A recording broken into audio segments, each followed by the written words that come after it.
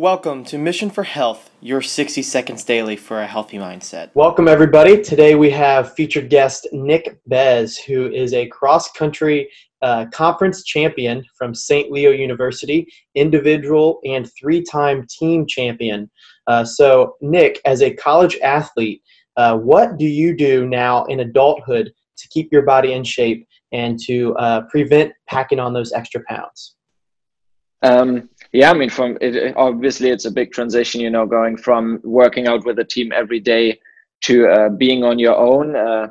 So what I do right now is really like I write down what I want to do. Like I at least want to go run 3 times a week, and then I joined a team for some flag football just because there's no excuses when you have a team out, and it gets me out there, and it's something different than just cross country and running. So that's fun. All right, cool. I really like the tip of writing things down. When you write it down, you really vocalize it and get it out there to everybody. So that's great. Thanks for being on today. Yeah, thanks, Zach. Have a good one.